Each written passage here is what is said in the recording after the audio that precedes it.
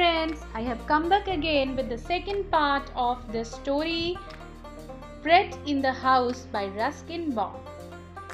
So Pret began by hiding grandmother's spectacles whenever she took them off. "I am sure I put them down on the dressing table," she grumbled.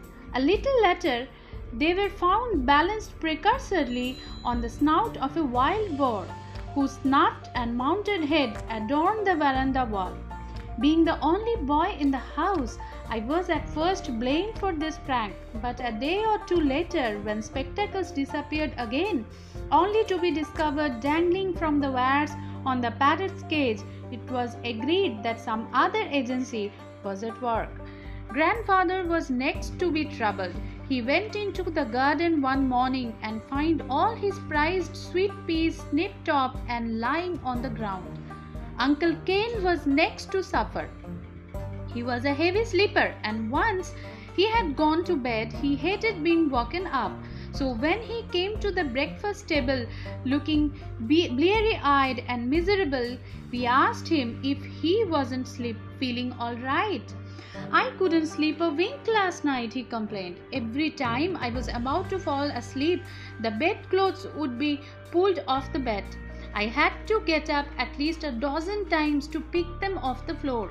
He stared balefully at me. "Where were you sleeping last night, young man?" "I had an alibi in grandfather's room," I said. "That's right," said grandfather, "and I am a light sleeper. I had woken up if he had been sleepwalking." "It's that ghost from the peepal tree," said grandmother. "It has moved into the house. First my spectacles, then the sweet peas, and now the Kent's bedclothes. What will it be up to next, I wonder?" We did not have to wonder for long. There followed a series of disasters.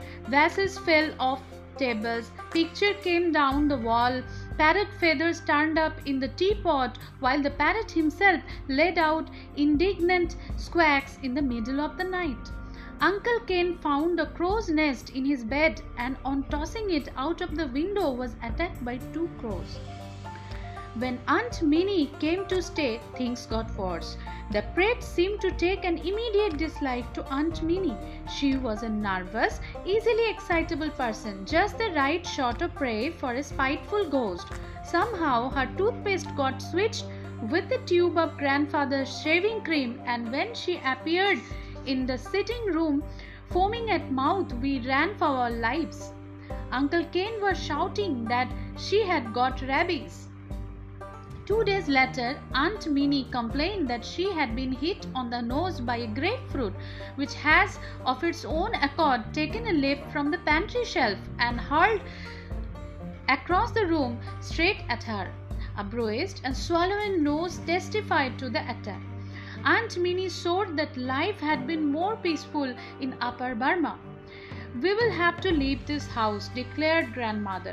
"If we stay here much longer, both Ken and Minnie will have nervous breakdown." "I thought Aunt Minnie broke down long ago," I said. "None of your chick," snapped Aunt Minnie. "Anyway, I agreed about changing the house," I said breezily. "I can't even do my homework. The ink bottle is always empty. There was ink in the soup last night that came from grandfather." And so a few days and several disasters later, we began moving to a new house. 2 bullock carts laden with furniture and heavy luggage were sent ahead. The roof of the colt car was piled high with bags and kitchen utensils. Everyone squeezed into the car, and grandfather took the driver's seat. We were barely out of the gate when we heard a peculiar sound, as if someone was chuckling and talking to himself on the roof of the car. "Is the parrot out there on the luggage rack?" The query came from grandfather. "No, he is in the cage on one of the bullock carts," said grandmother. Grandfather stopped the car, got out, and took a look at the roof. "Nothing up there," he said, getting in again and starting the engine. "I'm sure I heard the parrot talking." Grandfather had driven some way up the road when chuckling started again, followed by a squeaky little voice. We all heard it. It was Pret talking to itself. Let's go, let's go, it squeaked gleefully. A new house, I can't wait to see it. What fun we are going to have. So, friends, the Pret moved along with all of the family members. Ooh, that's a horrible situation. What's up next?